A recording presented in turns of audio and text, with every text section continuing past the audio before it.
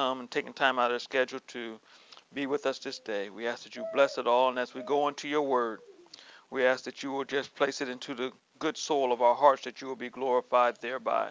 We thank you and honor you, God, for this day, for it's a day that you have made and the ability that you have given us to rejoice and be glad in it. We thank you for it all. In your Son, Jesus' name we pray. Amen.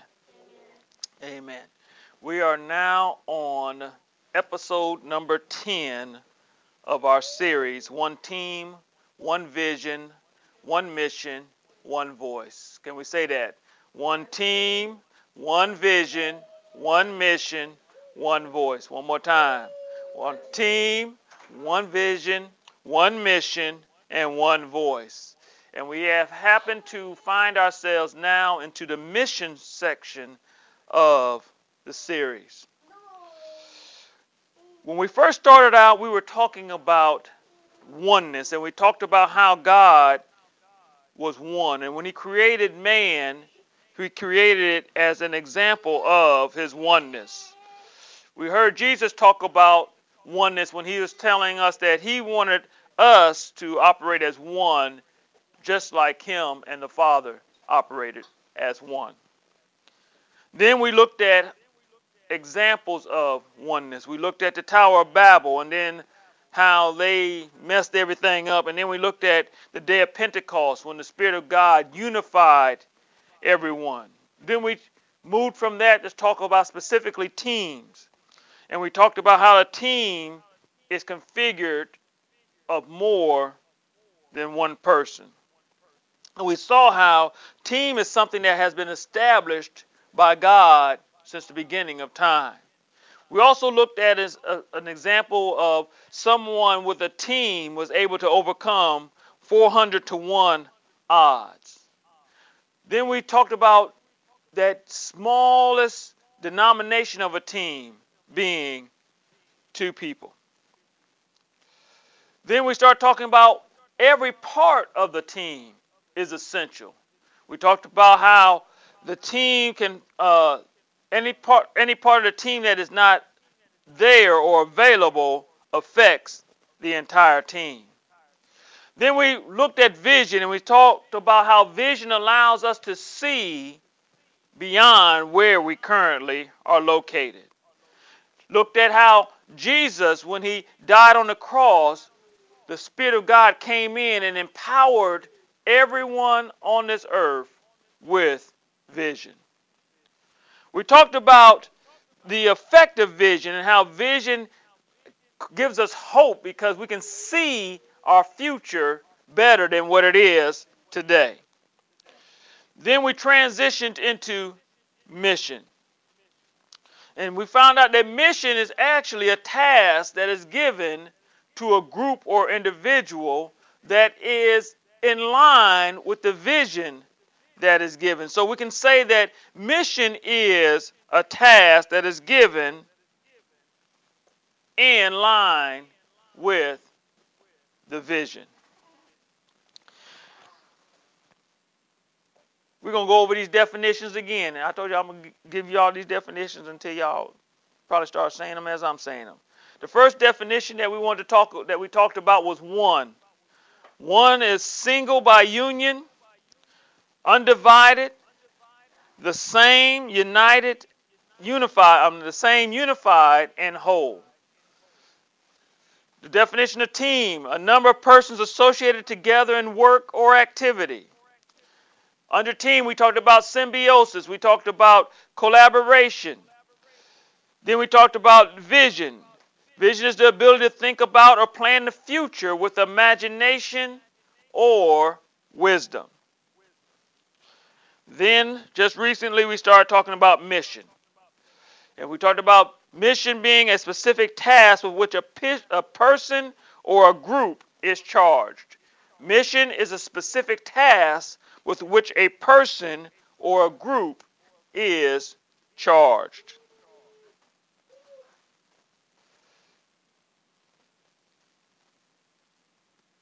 If you missed those definitions, go to the YouTube and you can actually slow it down and listen to it again and again till you get them locked in. Our first scripture that we're going to look at today is going to be Genesis, the second chapter, starting at that 15th verse. And I am in the English Standard Version, and it says that the Lord took the man and put him in the Garden of Eden to work it and to keep it. The Lord commanded the man, saying, You may surely eat of every tree of the garden, but of the tree of the knowledge of good and evil you shall not eat, for in that day that you eat of it you shall surely die. Then the Lord said, It is not good that man should be alone. I will make him a helper fit for him. Now out of the ground the Lord had formed every beast of the field and every bird of the heavens, and brought them to the man to see what he would call them. And whatever the man called every living creature, that was its name. And the man gave names to all livestock, and to the birds of the heavens, and to every beast of the field. But for Adam there was not found a helper fit for him. And so we see that God, when God created man, he put man into the earth, and man's mission was to be the tender. He was the one that was going to be responsible for creating the environment by which everything would live. And in order to do that, he had to provide designations on everything. So we talk about, today they talk about in science how we only use 10% of the capacity of our brain. So for Adam to have been able to name everything that God calls across his path meant that he was using a higher capacity of his brain than what we probably currently use today. But Adam did all this. His mission was just to take care of the field, make sure everything was well, take care of the garden where he was, and make sure that everything functioned in the way that it was designed. And we went a little bit more in depth into that last week, but this week I want us to look at another time that a mission was given. We know that when we talked about team, how Moses had sent out 12 leaders to go and spy out the land. And when they came back, 10 of those leaders said that we couldn't do it. And so it ended up that the children of Israel were not able to go into the land that God had promised them, and they had to wander 40 more years in the desert because of that. But there were two, Joshua and Caleb, who said that we can take it, and they got an opportunity to continue to live and to be able to see the promise of God.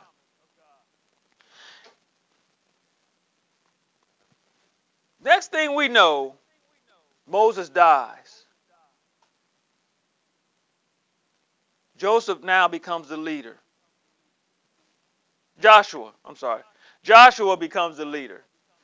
And God says, listen, the vision is still the same. You all are going to have this land that I promised you. And so in the second chapter of Joshua, we see where Joshua is given the mission to begin to go and accomplish what the vision that God had for that nation. And so Joshua, the second chapter, starting at that first verse, and this is where we're going to spend the rest of the next 3 hours. Joshua, second chapter, the first verse. Somebody said no to 3 hours? Okay, we'll make it 4 hours. All right, it's all good. Joshua, the second chapter, before I get seen on camera throwing something at the lady Yolanda. The first verse says this.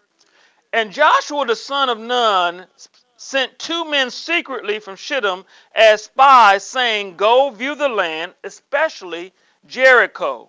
And they went and came into the house of a prostitute whose name was Rahab, and lodged there. Quick little backstory on what's going on. Remember, the first time that someone sent somebody to spy out, he sent 12. And 2 came back and gave a good report. So what did Joshua do? He said, I ain't sending but 2. And y'all better say the right thing when I send y'all, right? So he sends out 2. These 2 go out. And it doesn't designate them as saying that they are leaders of the organization. Joshua picked 2 to go forth. And their mission was to go out and spy the land, especially Jericho. Jericho was essential to the conquering of the land because Jericho was like going into the land. It was the first major city in the land that they were to conquer. And so as they were going out, they went to the house of the prostitute. Now, folks will say, well, why did they go to the house of the prostitute? Because there were strangers in the city, and that's where a lot of the strangers went. They would go to the different cities to visit the prostitutes because the prostitutes would just let anybody come into the house. If they would try to go into one of the town people's house, then it would look quite peculiar. But because they always had folks coming in and out of the brothel, then they tried to make it look like there was nothing really going on. The other thing back in those days, usually, and y'all see it in the Old West, usually when they had the saloons, this is where the prostitutes were, where the hotels were. Everything was kind of consolidated into this one spot. So you would think if a person was traveling, they would go to the brothel. But this one was owned by Rahab. Rahab, as we find out, really had it going on. Now, not only were the strangers in this brothel, and as we look at this second verse, we see that, and it was told to the king of Jericho, behold, men of Israel have come here tonight to search out the land. So that meant some of the people, wait a minute, some of the people who was in the prostitute house? Ooh, okay, anyway. So they was there, and they went back and told the king. And so we may think that because they understood that people that were coming in and out, strangers, maybe the king had some folks in there so they could kind of get information. You know, a lot of times that's where all the gossip and stuff was going on, so he wanted to make sure that he knew what was going on in the town. And then it says in the third verse, it says, then the king of Jericho sent to Rahab, saying, bring out the men who have come to you, who entered your house, for they have come to search out all the land. Now, I was laughing at this because I was like, does the king saying bring all these men that have come? Or was she having a bad week and only those were the only two that showed up that week? I don't know.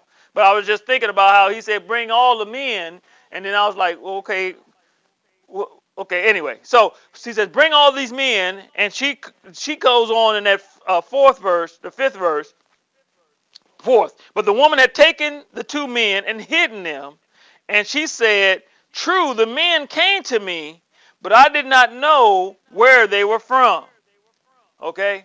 Now we know that Rahab is lying, but she's lying because she's going to explain herself later on. She says, true, the men came to me, but I did not know where they were from. Now we know the precursor says that she knew where they were from, and so she hid them so that the king's men would not find them. Y'all with me? And when the gate was about to close at dark, the men went out. I do not know where they went. Okay, listen to what she says. I don't know where they went. Pursue them quickly, for you overtake them. If you don't know where they went, how you know we're going to catch them? She getting ready to hit you with this. She says, but she had brought them up to the roof and hid them with the stalks of flax that she had laid in order on the roof. So the men pursued after them on the way to Jordan as far as the fords. Now this was approximately a day and a half away. So they're trying to catch these guys as they are going, as Rahab has said, in this direction in order to pursue them to find out what they were spying out on their land regarding. So they're chasing after them, but then it lets us see that she had hid them in her house. Well, actually not in her house. She took them up on the roof, and on the roofs were flat. And it says that they had flax. Flax is like reeds that she had laid out. And what they used the flax for was for making clothes.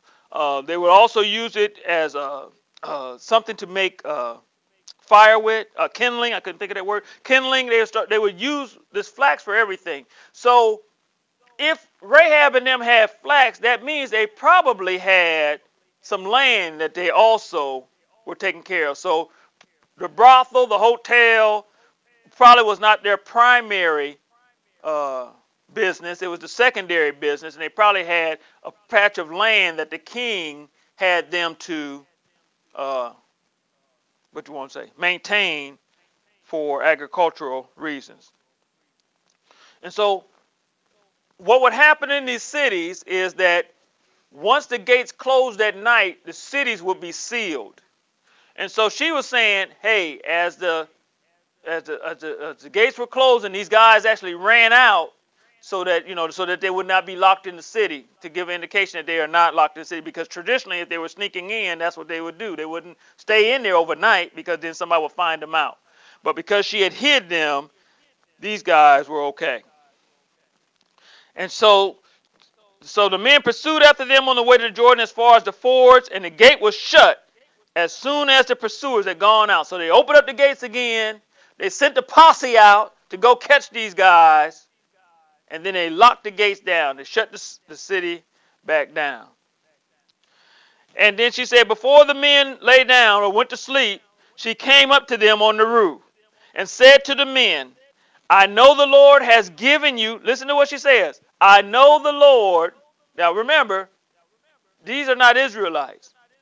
She's a Jericonian. Just made up that name. She's a Jericonian. She's a Jerican. All right. Okay. She's from Jericho. We'll just say she's from Jericho. All right. She's from Jericho, and she does not know the God of Abraham, Isaac, and Jacob. But she says, I know the Lord has given you the land, and that the fear of you has fallen upon us, and that all the inhabitants of the land melt away before you. She goes on and says, for we have heard how the Lord dried up the water of the Red Sea before you when you came out of Egypt. Now, I want to give you an understanding of this part because this happened like 80 years before. And this story is still going on. This is how potent that their God is. And what you did to the two kings of the Amorites who were beyond the Jordan, the Sihon and Og, whom you devoted to destruction. They went through and they destroyed these two kings, because these kings, what they did was, as they saw the Israelites traveling, they would see that they would wait until the majority of the caravan went by, and then they would attack the lesser parts of the caravan. And so they ended up getting themselves killed. And it says in verse number 11, it says, as soon as we heard it, our hearts melted, which means they just gave up. They were just like, oh, if he can make the water part, if he can make them able to defeat the gods of the kings of the Amorites, man, what is going to happen to us? And it says, and there was no spirit left in any man because of you, for the Lord your God, he is the God in the heavens above and on the earth underneath. I mean, she starts doing a little sermonette for him. She's saying, we already know that you guys' God is the greatest God. Now, all these guys, remember what their mission was. Their mission was just to go and spy out the land. But now they're running into this lady who gets information from everybody in the city because she owns the place where everybody hangs out. And she's saying, this is what the people in the city are saying. They didn't even have to really scout. All they had to do was meet her, and she's giving them all the information for them to go back and brief Joshua on how effective God is operating in the land. And then she goes on and she says, now I done said all that. Please swear to me by the Lord that as I have dealt kindly with you, you will also deal kindly with my father's house. Now notice what she says. She doesn't say kindly with me. She has a vision for her whole house. And she says, kindly with my father's house, and give me a sure sign. Don't just say that so you can get away. I want surety that you guys are going to deal kindly with me. And that you will save my father, my father, my mother, my brothers and sisters, my cats, my dogs, my mice, my everything we got. I want y'all to save it alive and all who belong to them and deliver our lives from death, because we know how your God acts when you guys come and take over, because we have an example of the Amorites. And so she's saying, I want you all to rescue us from this certain death. And then the two men said to her, our life for yours, even to death. If you do not tell this business of ours, then when the Lord gives us the land, we will deal kindly and faithfully with you.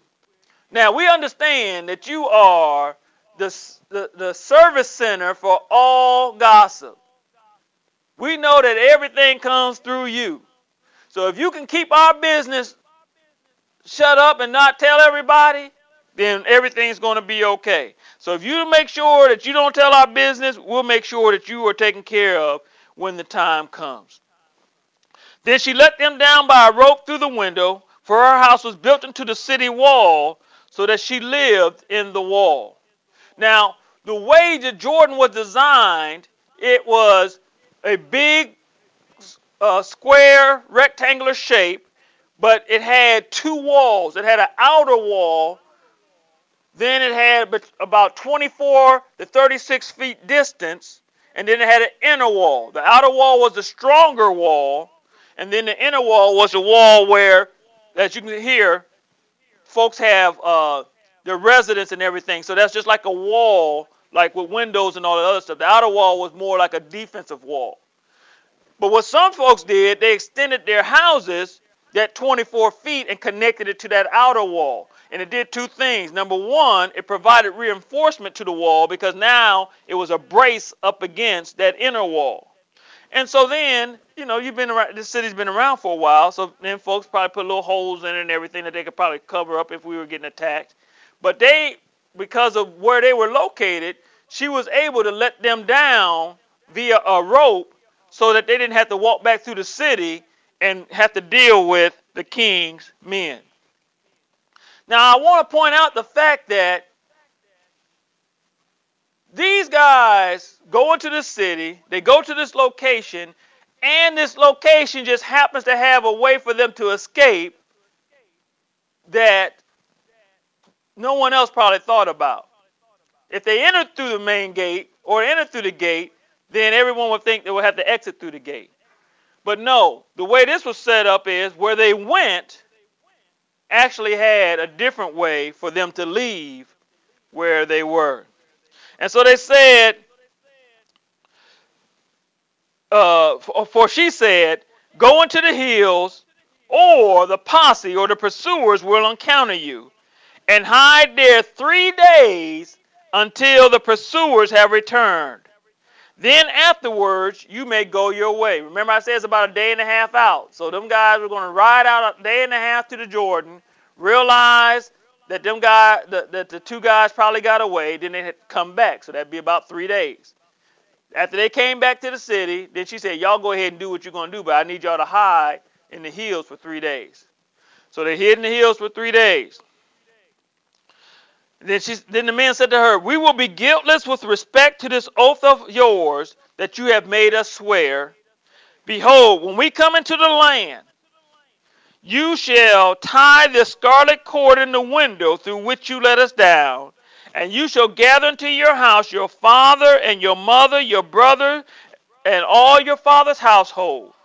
Then if anyone goes out of the doors of your house into the street, his blood shall be on his own head, and we shall be guiltless. But if a hand is laid on anyone who is with you in the house, his blood shall be on our head. Then they say, but if you tell our business, then we shall be guiltless with respect to your oath that you have made us swear. And she said, according to your words, so be it. Then she sent them away, and they departed, and she tied the scarlet cord in the window. She ain't waiting until they came back. She put that cord up there immediately. She said, in case something happened, this cord going to be up here in this window. Then they departed and went into the hills and remained there 3 days until the pursuers returned. And the pursuers searched all along the way and found nothing. Then the two men returned. They came down from the hills and passed over and came to Joshua the son of Nun and told him all that had happened to them. And they said to Joshua, truly the Lord has given all the land into our hands. And also, not only the land, and also all the inhabitants of the land melt away because of us. So God says, I'm going to give you this whole land. But now God has to give this mission in order for them to understand how to accomplish the vision of having the entire land.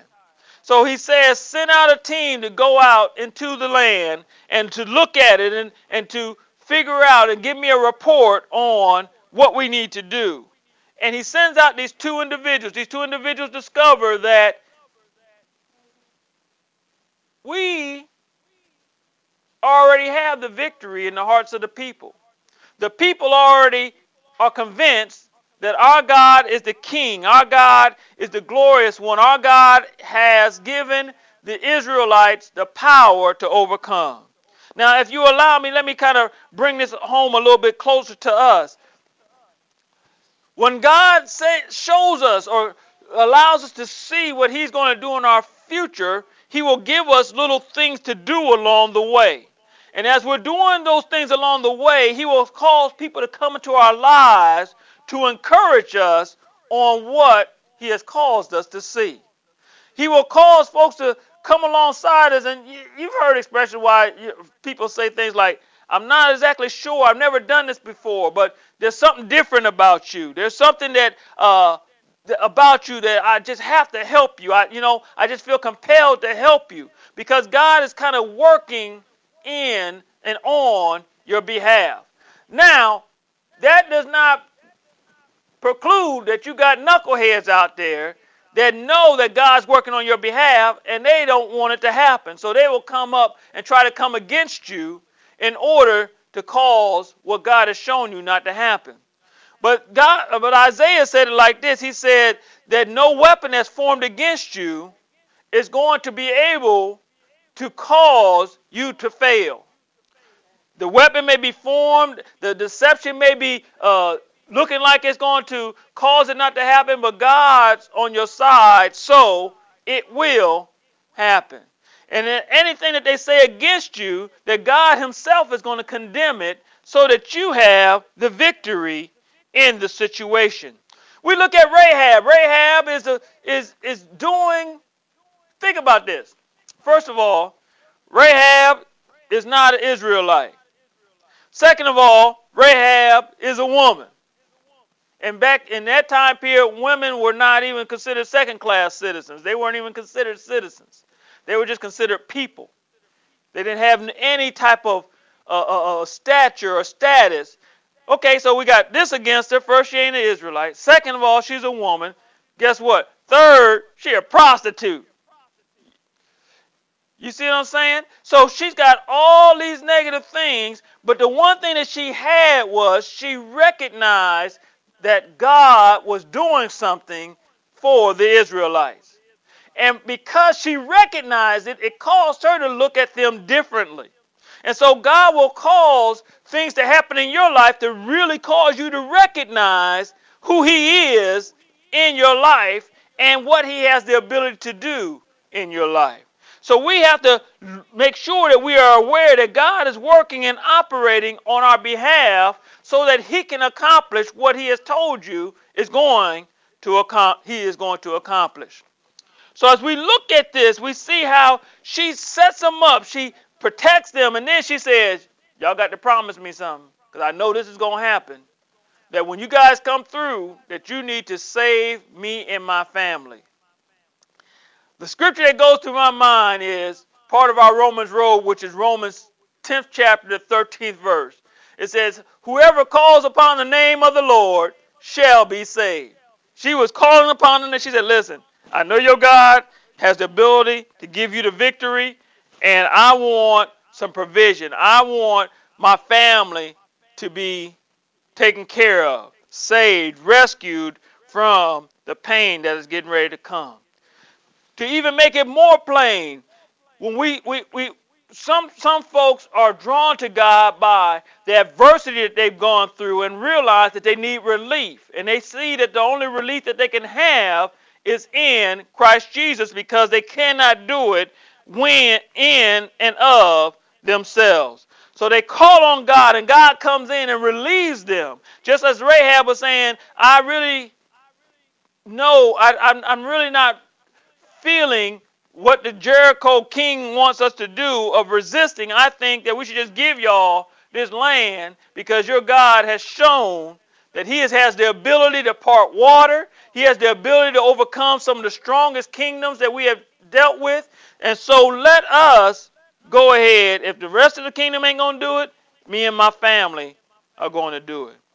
And now some of us have heard Joshua say, I believe it's in the 15th chapter of Joshua, he says, y'all can serve whoever y'all want to serve, but for me and everybody that live in the Joshua house, we're going to serve the Lord. And so we grab hold of this and understand this, that when God gives a mission, not only is it to accomplish something, but it's to provide encouragement to us to continue to go forward in what he has called for us to do. Because I'm quite sure when Joshua heard this report that he got more excited about the mission that God had given and the vision that all the tribes would be able to have their own section of land in the land that God has promised. So as we look at this example of a mission that God has launched on them as a part of the vision in which God has already given them, we can understand that God will send little things along the way to keep us encouraged, to keep us motivated, to keep us excited about what he has going on.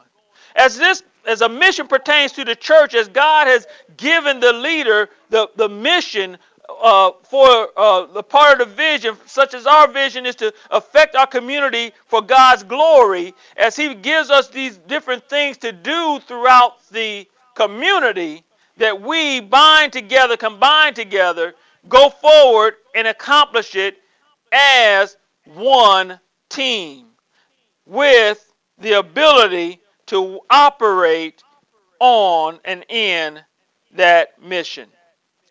So we see how God works this. We get an understanding of how God works this. And then next week, we're going to look at the result in the New Testament of the effect of when God gives a mission, how it can start off as a little thing and then it becomes a huge thing.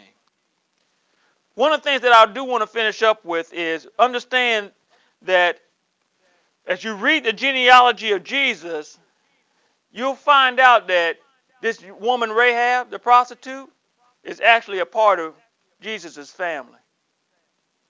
Isn't that something? Jesus has a prostitute as part of his family. So as we understand this, we see how God can use anybody to accomplish his purpose for his glory. Let's pray. Father, we thank you for an opportunity to look at your word and know that you will allow things to happen in our lives to cause us to see that the mission that you sent us on, you have already prepared the way for. But you just need us to be the hands, the feet, the voice in this earth in order to make it happen. So as we go forth this week, God, that our ears will be attuned to your voice, that we will know that your hand is upon us, and that you will be glorified in all things. We thank you, Father, for it. We honor you for it. And we just thank you, God, that you have set us up to operate, God, in your glory and in your honor. That we will operate as one team with one vision, one mission, and one voice. And it is all to cause it to be on earth as it is in heaven. So we thank you and honor you for it. In your Son Jesus' name we pray. Amen. Amen.